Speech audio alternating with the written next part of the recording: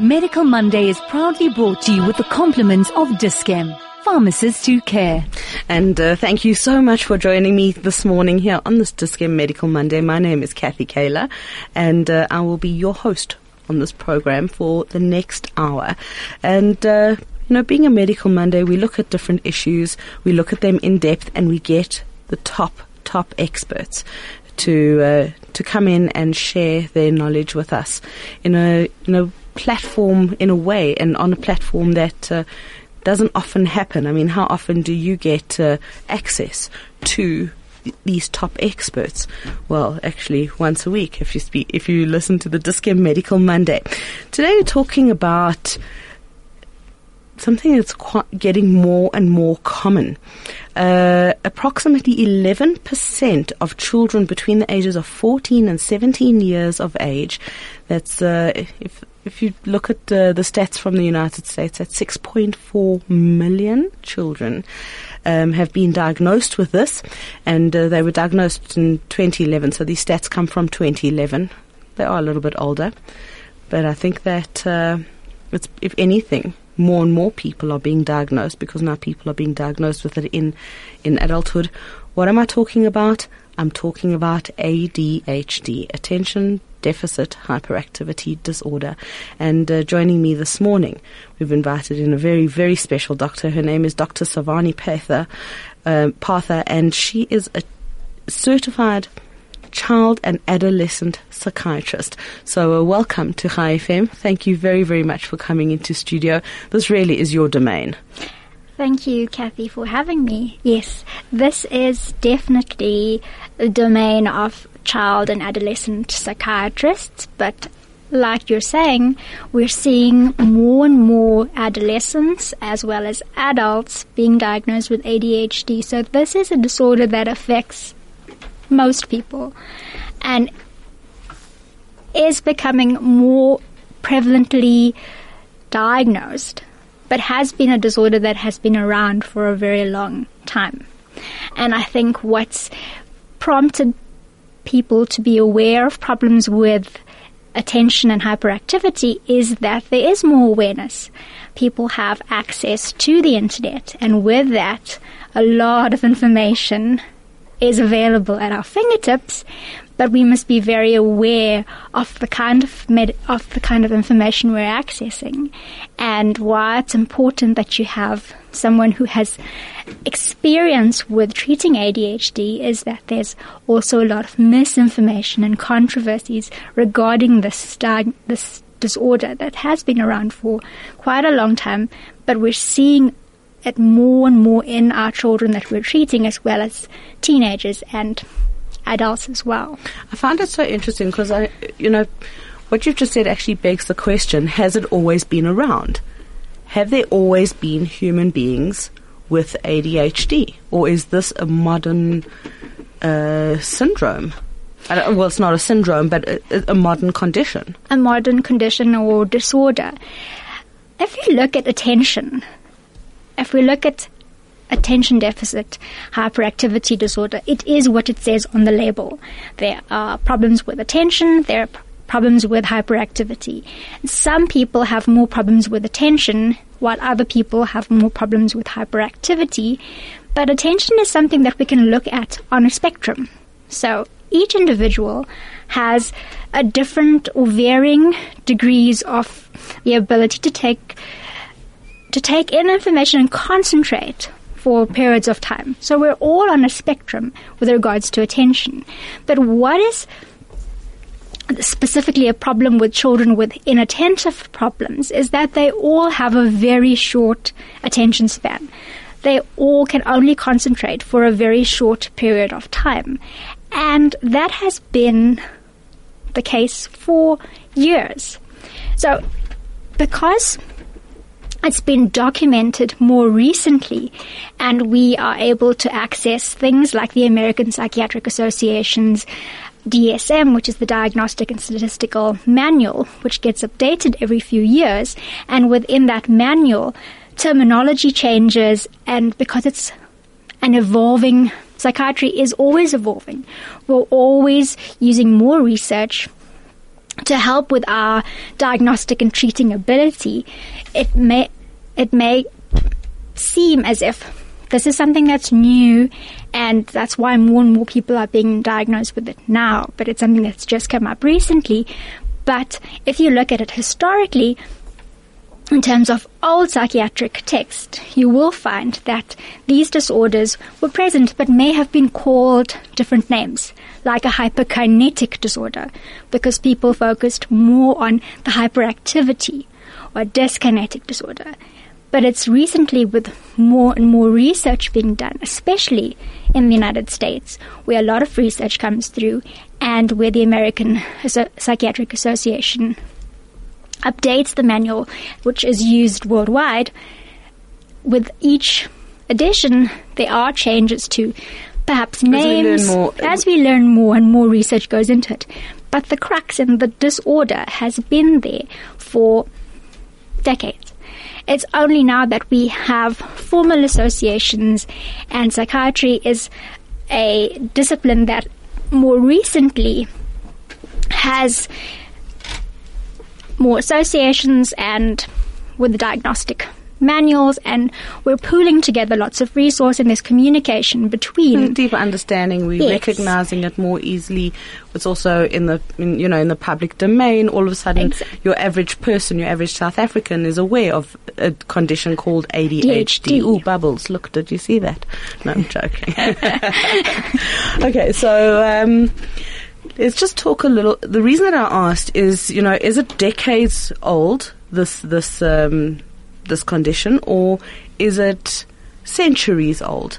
Because I think one needs to look, with diagnosis of anything, whether you're talking about cancer or whether you're talking about ADHD, lifestyle is important.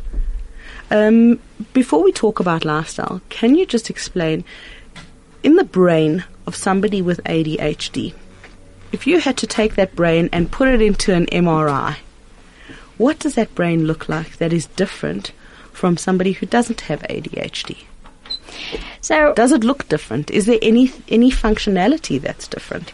Structurally, on a scan, there aren't any differences. So, for example, a CAT scan, a CT scan, it's not going to show you any anatomical differences. But if you were to look at scans that look at metabolism, scans that look at blood flow. So you can look at a functional MRI, you can look at a SPECT scan or a PET scan. So these are scans that look at the actual functioning of the different areas in the brain. So the actual cells within those areas. And if you looked at a scan of a child or an individual with ADHD, you would find that in the area of the prefrontal cortex, which is the front of our brain, and specifically the orbitofrontal cortex, which is on the side, that area of the brain is really where we have differences between children with ADHD and what we call a normotypical child who does not have ADHD. So that area of the brain is what controls our impulsivity, our planning, thinking, our ability to focus, shift attention, bring attention back. So we call that the executive functioning area of the brain. Okay, so the prefrontal cortex and the orbital cortex. Just repeat that. What are the functions that those cortexes are responsible for? You said impulsivity, focus, shifting attention. So shifting attention and bringing that attention then back. So like you were saying, there's bubbles. So with someone without ADHD, we'd notice the bubbles, but then we'd come back to what we were doing right now. Whereas with someone with ADHD is going to go off and follow the bubbles and forget about what task they were doing at the time. So it's focusing on the task at hand and straining out the stimuli that may be present that would distract a child with problems with attention. You're on 101.9 High FM. This is the Dis-Chem Medical Monday. My name is Kathy Kayla. Thank you so much for joining me. If you've just joined me now, my guest is Dr. Sarvani Partha. She is a child and adolescent psychiatrist. We're talking about ADHD and really trying to understand it. If you've got any questions, you are welcome to send them through either on the SMS line 34519. That's the SMS number. And those SMSs are charged at R1.50. Alternatively, you can WhatsApp from anywhere in the world, and you can send us voice notes as well. 062 1482374. That's the WhatsApp number for Chai FM, and I'll get those messages straight away. Dr. Partha, is ADHD a developmental condition? Yes. So at what stage does the prefrontal cortex and the orbital cortex develop in a child? Well, the frontal lobes, comparatively, compared to the other parts of the brain, so the other lobes. So you've got ADHD is implicated predominantly within the frontal lobe. And with normal development, the frontal lobe is actually the very, very last lobe to completely develop. Actually completes development in the early 20s. Wow. So while we're all busy studying at school and at university or college, our frontal lobes are still actually developing, and development is completed. And that's amazing, because that makes our brains like sponges. Exactly. Then we can retain that information. And we're always changing, and Right. that is so evident in the course of ADHD, which has a childhood onset, but during the course and the development of the individual goes through different stages and changes as the child or the individual's own brain is developing in their own normal process. So interesting. Years ago, I actually did an investigation into the relationship between television, early exposure to television, and ADHD. And I can see you nodding your head. You're aware of this, right? But it's quite an amazing thing that a child with ADHD will be able to concentrate on a television program to the exclusion of everything else. It's actually hard to get that child's attention away from that, from whatever they're watching on the television. And, it made me start questioning about all the different ways that the human brain develops. Today we raise children. Often these kids are in, these little rocking chairs, right? That, now the mommy wants to go to the shop, so she picks up the rocking chair and it's got a handle and gets transferred to the car where it becomes a car seat, right? The child's body hasn't actually moved. They are in exactly the same position. She goes shopping, she takes it's over her arm like a little basket, and she goes shopping with the baby, and then she goes home and the baby's asleep, and so she doesn't want to wake the baby up, and the baby stays in the carrier. And through my research, I learned the following, and there is a point. I am getting to my point. Is that with movement, when you put a baby on their tummy, which sometimes they don't like to do because they have to lift their head, and those muscles haven't quite developed yet. But they're not going to develop unless you do that. So, and when that child is learning to crawl, and when that child is learning to pull themselves along the carpet or the floor, all these neurons within the spinal cord and the brain are making those connections. Without that movement, they're not making the connections. So I go back to early childhood development, and this is physiology. Are we looking at these things as a medical fraternity to say, hold on a second, the South African government should be saying to parents that children under the age of 3 should not be exposed to television. Children under the age of 3 should be, going through a certain amount of exercise on their tummies, or exercises that are going to develop the neurological system. I know it's a very long-winded question, but, is there anything like that? In terms of? protocols? Or in terms of, is our medical community communicating with governments to say these are the standards? So, for example, they found that soya is actually a number of risks with soya. So France, Denmark, and Israel have banned soya. You're not allowed to give soya in any form. Soya products, milk, anything to children under the age of 3. And these governments, it's the medical and it's the health food fraternity that's actually pushing it, or advocating for it. So is there a kind of drive like that in South Africa? With regards to the link between watching TV and not early being childhood development, watching TV, not playing outside, not moving as much, having a more sedentary lifestyle, and a link between ADHD to try to minimize the risk of developing a disorder like this. There isn't. Within the medical fraternity and within a pediatric and a child psychiatry setting, we're very much aware of the link between watching large amounts of TV. We call it screen time because it's not just TV. It's iPads. The brain goes to sleep.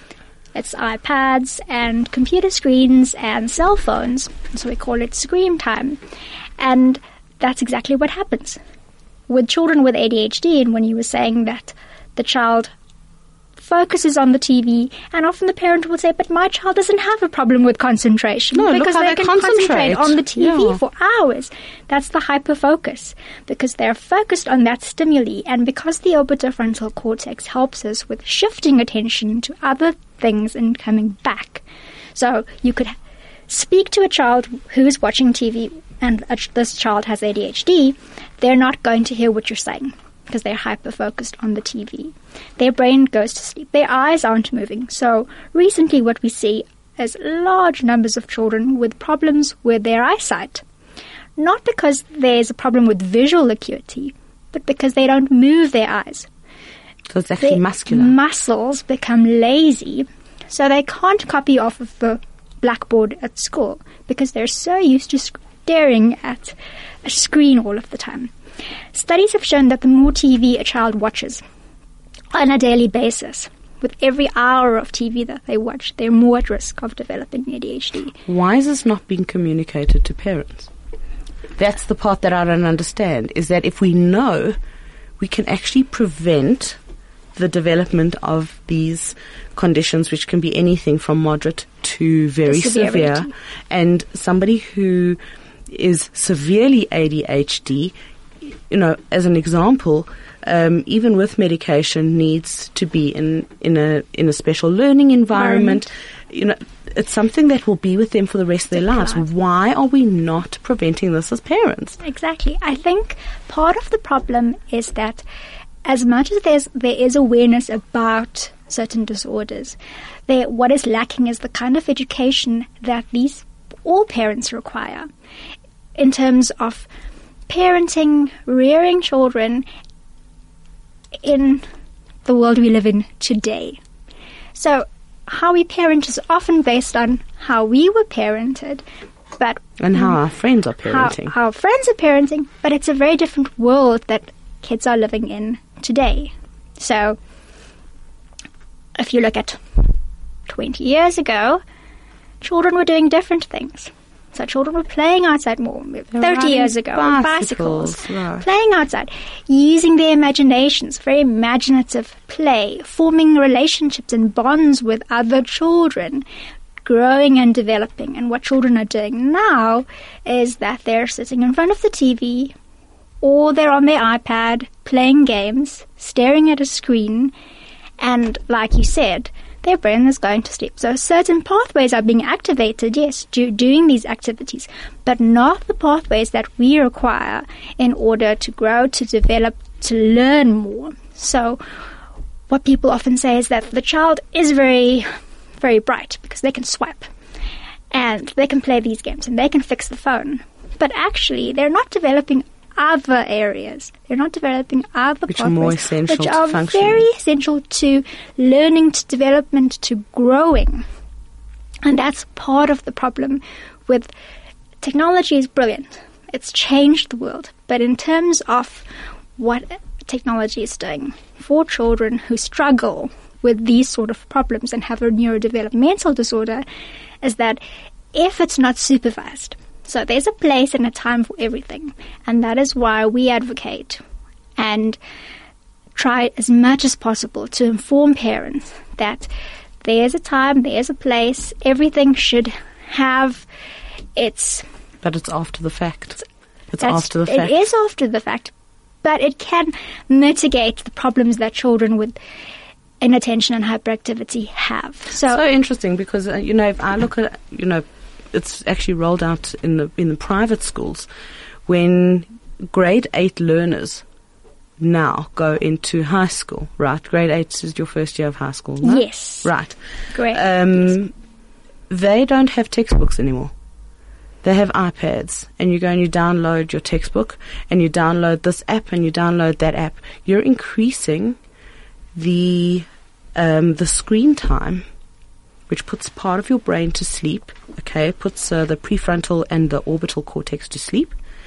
And you're doing it during the developmental years of the child. Dr. Partha actually said a little bit earlier is that up until your 20s, your brain is still developing and growing.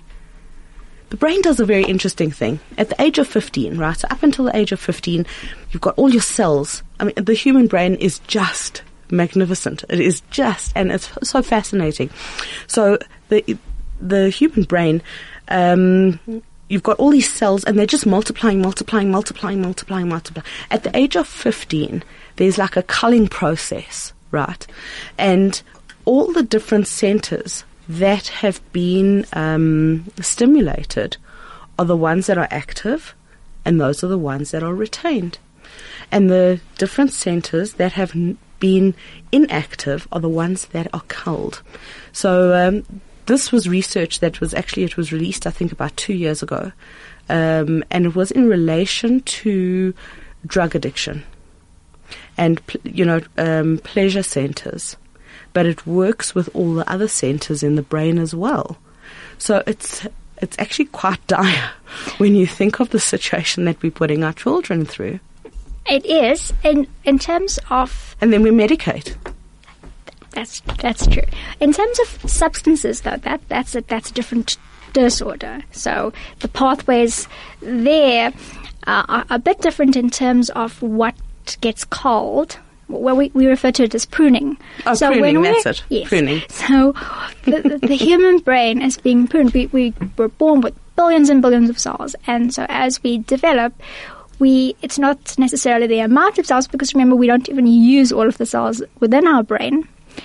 We go through pruning of different areas, and if you don't use it, like you're saying, you're going to lose it. So the parts of the area that are more active and more stimulated will be retained, so that as we develop skill sets. We develop an aptitude for certain things. And that's how we go through during childhood, during adolescent and early adulthood, is when we develop these skills. But we need to develop them. We need to make use of the areas of the brain that's going to assist us with using these skills and learning. And that's part of the whole pruning process, because we want more communication in our brain, certain areas, and we want to get rid of the cells that are not involved in those pathways. And that's what the whole culling and pruning process is with development of the brain. It's absolutely fascinating, but I just think that we need to kind of step away from commercialization, actually look at what's good for our children. Okay, so they won't be exposed to television. Dr. Partha, is there a connection between ADHD and depression? Yes. So yes. Yes. Okay. Most definitely there is a connection. Within the child psychiatry fraternity, what we often say is comorbidity, so co-occurring disorders, is the norm as opposed to a single disorder that we're dealing with. And that is because within child psychiatry, the onset of disorders and illness is at a crucial stage, developmentally and neurodevelopmentally. So if you have challenges or difficulty with certain areas, that has a knock-on effect on other areas. So with ADHD, for example, and depression, the problem with ADHD is that often a child isn't diagnosed or treated or receiving the kind of attention and therapy that they may need for a period of time. There's often a delay or a lag between the occurrence of symptoms and receiving the right kind of help. And during that period, the child is exposed to a lot of negative feedback in the classroom, on the playground. They can be isolated. People don't understand, why did this boy blurt this out? He's so rude. Or why did he not do his homework? He's lazy. So there's a lot of negative feedback. And the parents at home scream at the child, why didn't you pick your toys up? It's bath time. We've been screaming for the last hour. Why haven't you gotten into the bath? It's a lot of negative feedback and often very little positive feedback. So that affects self-esteem in a huge way. And that is what contributes to problems like anxiety symptoms and depression. Do you know about the indigo children? Have you heard about indigo children? So indigo children, it was actually it's a pseudo-scientific new age concept. Okay. Pseudo-scientific. Yeah. Okay. So it's not really scientific because there's no proof of it. But apparently these indigo children are children who are believed to possess special, unusual, and sometimes supernatural traits or abilities. And, alongside more and more children being diagnosed with ADHD, you've got parents who are saying, no, my child's not going to take medication. My child is an indigo child. And, all of these skills or these special talents that they have now, they will use one day. We've just got to nurture that. We've got to take a break. When we come back, I want to talk about the importance of diet in ADHD and medication. We're going to be also taking your questions and your comments. There are messages coming through. And we'd love to hear from you. Weigh in on your thoughts, your feelings, and your ideas about ADHD. Are you ADHD? What age were you diagnosed? Love to know. 34519, that's the SMS line. Alternatively, you can WhatsApp on 061 148 2374, and you can send that from anywhere in the world that you're listening to us. You're on 101.9 Chai FM. This is Discam Medical Monday. My name is Kathy Kayla, and my guest is Dr. Sarvani Partha. She is a child and adolescent psychiatrist, and we're going to be taking your messages after this. Medical Monday is proudly brought to you with the compliments of Discam, pharmacists who care. I'm Kathy Kayla. Thank you so much for joining me. This is the Discam Medical Monday. My guest this morning is Dr. Sarvani Partha. She is a child and adolescent psychiatrist. She practices at a really good therapist centre. Is that really the name of the centre? Yes, it is the name of the centre. It is a really good therapist centre. Where is it located? It's located in Edinburgh, Rivonia, just off of Rivonia Road. Oh, so it's the bottom of Rivonia by all the shops? Yes, where all the shopping centres are just past Kelvin Drive. Yes.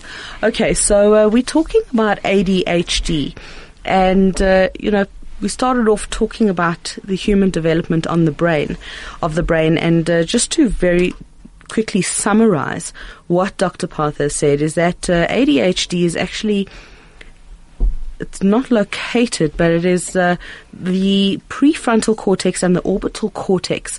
So that's, if you think of your forehead and your temples, it's that part of the brain that is not functioning the way that it should be functioning, essentially.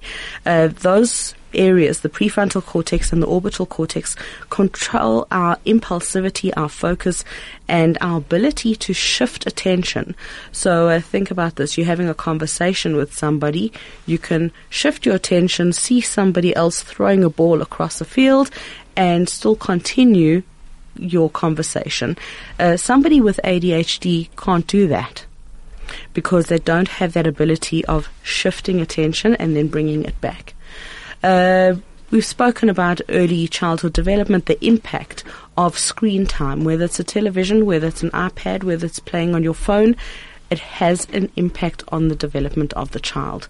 And if you want to look at children who are exposed to television early versus children that are not exposed to television, there are many people who don't like to keep a television in their homes, and I think it's something that's actually growing more and more.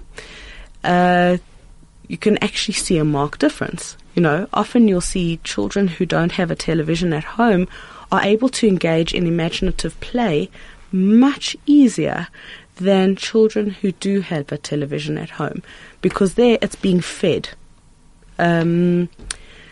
Listening to a story, if you think back to your own childhood, if you were read stories either by your teacher, by a parent, as the teacher or the parent was reading the story, you were imagining this all in your mind. That's part of development. That's essential development. When you're watching a screen, it's actually feeding you exactly what it is that it wants you to see. It's astounding. And I just find it very, very concerning that while we know the causes of it, we know what is causing this, this non-development, if you want to call it that way, of the prefrontal cortex and the orbital cortex. We're doing nothing to prevent it. Nobody's communicating to parents who are expecting a child through our family planning clinics. Say, do not expose your child to television, because that would completely take away the problem, would it not? You're correct. Where the area that we need to be targeting is expectant mothers, antenatal clinics, in order to prevent. And prevention is better than cure, because there are no cures. We can very adequately manage these disorders, but instead of, what happens is that we then focus attention on the one end and we often forget about the other end. So we, in this country, very often neglect preventative management and strategies. And at the other end, we have a larger numbers of children who are struggling.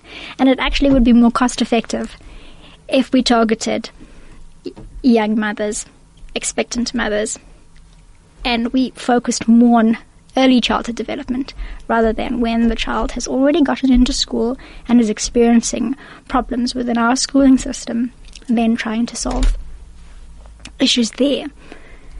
Dr. Partha, Mike has actually weighed in. He says, I was late in joining this discussion, so this may be a repeat.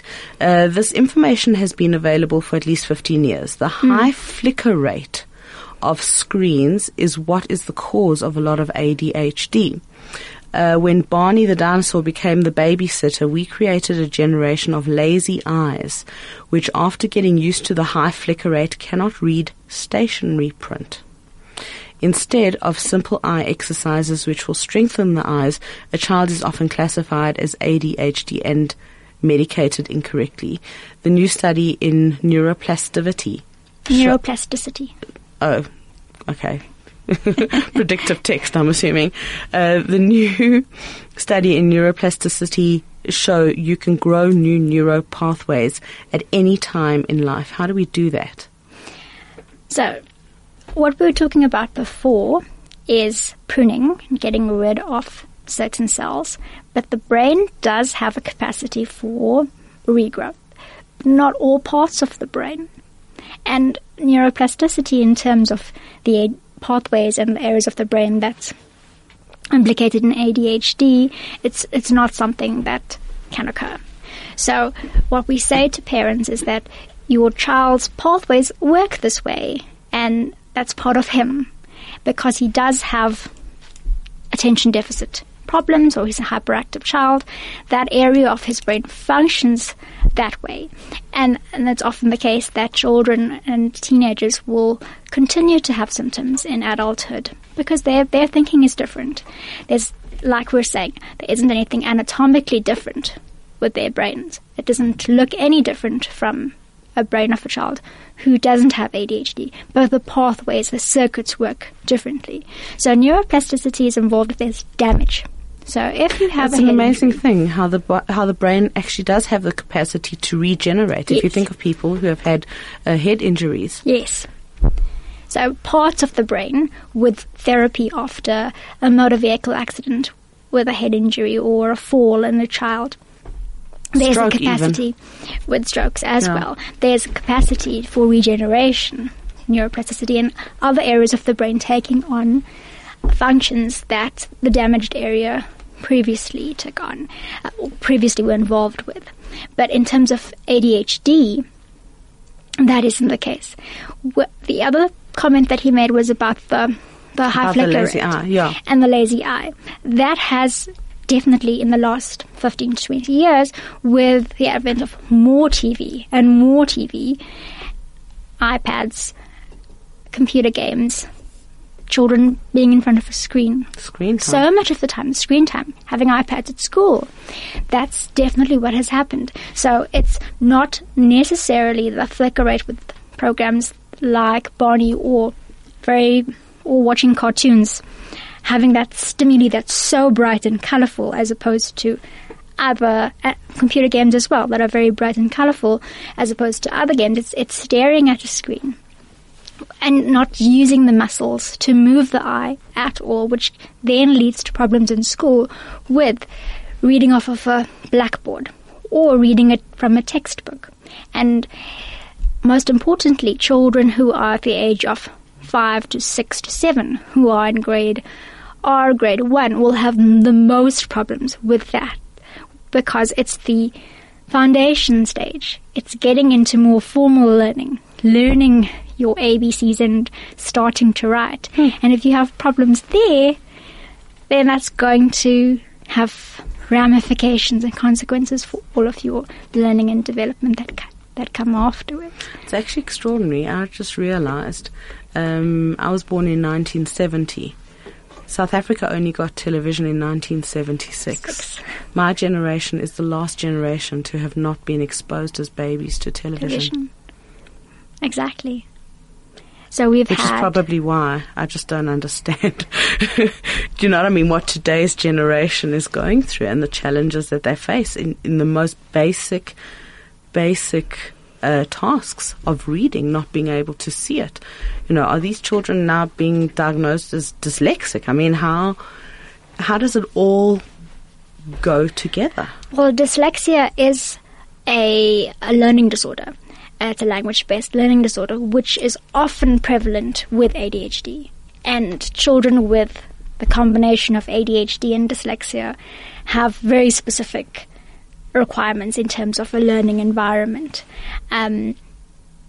Having ADHD is difficult enough. Having a severe learning disorder on top of that, like dyslexia, makes things very difficult. And having a mental health disorder or mental health issue like depression, you said that there is a correlation between ADHD and depression. Yes. Depression as well as anxiety, learning disorders, and sometimes behavioral symptoms as well, because there is the initial problem with attention and hyperactivity that has the knock-on effect on all of these other areas, and then the development of comorbid disorders. Yeah. Sarah says, hi, Doctor and Kathy. I was diagnosed in adulthood as ADD. Both my sons didn't grow up watching TV. That had incredible imaginative play, but one is ADD and the other is ADHD. Can this be hereditary? Yes. That's a great question. Thank you, Sarah. If you want to send through any questions, you may do so on WhatsApp 062-148-2374. That's the WhatsApp number, or you can SMS 34519. Great question. That's an excellent question. We hadn't gotten to that stage of our discussion on ADHD yet, but that's great. There's an incredibly high heritability rate in ADHD. So the transmission rate is up to 90%. Wow. So, like we say, things run in families. ADHD definitely runs in families. Irrespective of whether it's mum or dad? Irrespective of whether it's mum or dad. So if you've got one parent, you've got a 90. If you've got one parent with ADHD, you've got a 90% chance that you'll also have it. And then the implications are vast, because if your parent is struggling with the same condition that you are struggling with, that makes it quite difficult for the parent as well as the child in terms of communicating, in terms of what we try to advocate to parents with providing the kind of environment that their child will flourish in, because they have their own challenges with ADHD. Now, we were talking earlier about a child with ADHD. While they don't have the capacity or the capability of focusing in the classroom, the things that interest them, they will focus on intensely. Is that not something that could actually serve them as they go through life? That's the hyper-focus that we were talking about earlier. In certain instances it can, and especially with children who have a higher IQ. So the children that are brighter and don't require as much attention and can work independently and grasp things very quickly, they're able to learn more in that space of time that they're able to concentrate for before they're distracted and they go off and do something else. So the hyperfocus helps, especially if they have an aptitude for something or a skill or an interest. And if we cultivate that, if we motivate that they are involved in arts and crafts and other sort of things that will promote learning in those areas, that can actually be very beneficial to the child. So it's not part of the problem is that so you've got a child that's got this hyper attention for an area that they're very interested in, right? But they are still, because of the hyperactivity element, they are unable to complete tasks even with that. So, I mean, if you had to take it and say, well, you know, there's a child who's got this hyper attention, that this intense focus on, I don't know, on business or on commerce, right?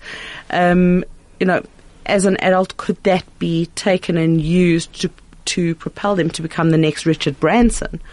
Or is it a case of that child does still, because of their hypertension or their intense focus, they are unable to complete the tasks that would enable them to take effective action to become the next Richard Branson? Do you understand the question? That's exactly it. So the latter. You, in order to be able to fulfill your potential, you actually need to have a basis. And that basis is your foundation in primary school. So you've got to start off with the little baby steps before you can get to the point where this is what I'm really interested in and this is what I'm going to focus more attention on. But with a child with ADHD, if they're unmedicated, they're not going to get to that stage because they've struggled with the basics in order to get them to the point where they can then hone in skills and then develop in certain areas a bit more, and then they go off to a tertiary level of education. But you need your basics in order to get you to that point. Very interesting. We've got to wrap up in about 5 minutes. I can't believe how fast this hour has gone. But if you've got any questions, best you send them through right now on 34519 or 062 1482374. I'm Kathy Kaler. My guest this morning is Dr. Sarvani Partha. She is a child and adolescent psychiatrist. We're talking about ADHD. What's the relevance of diet? Is diet important? Is it not a factor? Is it just all about development of the brain? I think diet plays a role, not as large a role as is portrayed, I think, in the media often. My kids growing up was like, no, you can't give them sugar. They'll be bouncing off the walls. It's true, actually. They do bounce off the walls when you give them sugar. That's true, but anyone who has a large amount of sugar is going to have a sugar rush. Yes. You're going to have a headache from having too much sugar. But a child with ADHD is going to have more of an intense sugar rush. So that is why we advocate not giving children very sugary food, very sugary soft drinks, to maintain a sugar level at a stable level and not to have spikes. So that is why we would advocate to limit the amount of those sort of foods, but not to cut them out. It's not that they're causing ADHD symptoms. It's that having a sugar rush when you have ADHD is not the same as someone who doesn't have ADHD having an intense rush with a high level of sugar. So they will be bouncing off the walls because their baseline energy level is just so much higher than someone without hyperactivity. Okay, so I've got another question for you, and this comes down to, our human development, I suppose. Jewish thought, and I do need to bring it in being a Jewish radio station, Jewish thought is that we are actually getting more stupid every generation, being that the further away we get from Sinai, our ancestors were much more connected naturally, spiritually to the universe, and that we are getting more and more disconnected, and with that we are getting less intelligent, right? Which is why we actually need to develop all these apps. Modern science and Darwinism will say, there is this concept of evolution. Is it possible that ADHD is just another step in human evolution? That's an interesting question. Because especially when you look at hereditary, or heredity, is that parents are passing it on to children who will pass it on to their children, who pass it on to their children. And, just different ways of operating, of doing things. Maybe it's just natural and we should not be fighting it or medicating be embracing it. Yeah, maybe. Just a thought. It is an interesting thought.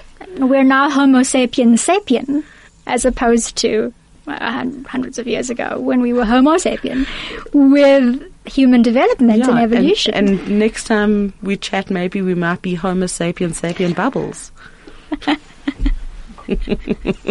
We might be, who knows? All right, before we wrap up, let's just talk about medications. Yes. I think that there's 3 primary medications that are used to treat ADHD. Is that right? Well, it's 2 classes or categories. Yeah. So you've got stimulant medication, and you've got non-stimulant medication.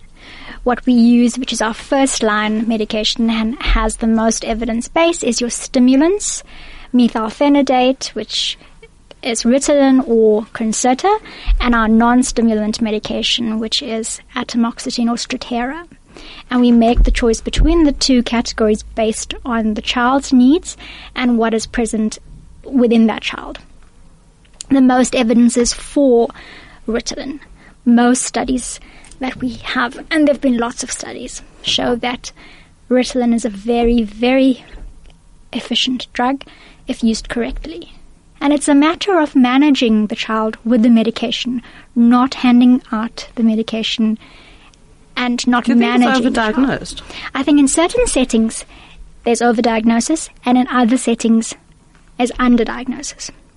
I find it incredible because you often hear how nursery school teachers are telling parents, your child needs to go on Ritalin. The kid's 3 years old. There's only at some point children have got to be allowed to be children. Exactly. Which raises a whole nother question. But, how do we ensure that there isn't an overdiagnosis of it? Well, the first step is if the teacher at your school or a caregiver or whoever is involved in your child's life is concerned about symptoms of ADHD, you have to ask yourself about the developmental stage. So is this appropriate or not? A 3-year-old who's quite energetic compared as they are. But if you have 23-year-olds in a room and there's one that really stands out as being disruptive, very disruptive, and really has huge amounts of energy, as much as the rest of them put together, then you have a child who might be developing ADHD and might need to see a pediatrician or a child and adolescent psychiatrist. But they might not at that point necessarily need medication then, because it's still appropriate for a child of that age to be running around and playing, because that's what children are supposed to be doing. They're not in a formal learning environment yet. But you'd be concerned and you'd monitor whether the child later on, when they're in a school environment, has symptoms that are impacting on their learning ability. So that's where you'd be concerned. You wouldn't step in and medicate a little child who's playing and who is developing appropriately. So that does happen often. You have to look at the context as well. Where is the child? Is it appropriate? What's motivating and his how's request? the teacher? Exactly. I think that's very, very the important. relationship between the teacher, the environment that the child has been placed in, has a huge impact on the well-being of the child, the learning and the development of your child. So you have to look at that. You know, it's interesting. I was speaking to a friend of mine whose child is a teenager at high school, and they had just changed schools. And I said to her, "Why did you change school?" She said, "Because every report, at the bottom of the report was so-and-so, the child's name, is not living up to her potential." And my question is, well, that's a teacher's responsibility if it's happening in the classroom, right? So they changed schools. An interesting thing, all of a sudden this child became a top achiever because there was so much stimulus. There was pressure put on the child, but there was so much to do. Is that the child wasn't being fed things very, very slowly, the information. It was coming at the rate that the child could cope with. And that challenged the child, and all of a sudden the child was engaged in subjects and became a star achiever. So I think that, you know, another conversation, maybe we can do this in ADHD Awareness Month, is talking about education. And our education system maybe will be part of that panel. Definitely. I'd like that. All right, and that's how we get to the end of this Dis-Chem Medical Monday. Thank you very, very much to Dr. Sarvani Partha. She's a child and adolescent psychiatrist in private practice. She practices at a really good therapist center, and that's located in Edinburgh, in Rivonia. Thank you very, very much. I am going to ask Mandy to put all these details up on the High FM Facebook page so that you can, you want to get in touch with her. It's important. And if you've got young children, do not expose them to screen time. Please. Please. I wouldn't even do it with your dogs. I wouldn't. Next thing, dogs will be diagnosed with ADHD. Anyway, I'll be back Some next... are. 100%. I'll be back next week. Thank you very, very much for joining me. God bless. Take care of yourself. Bye. Medical Monday is proudly brought to you with the compliments of Dis-Chem.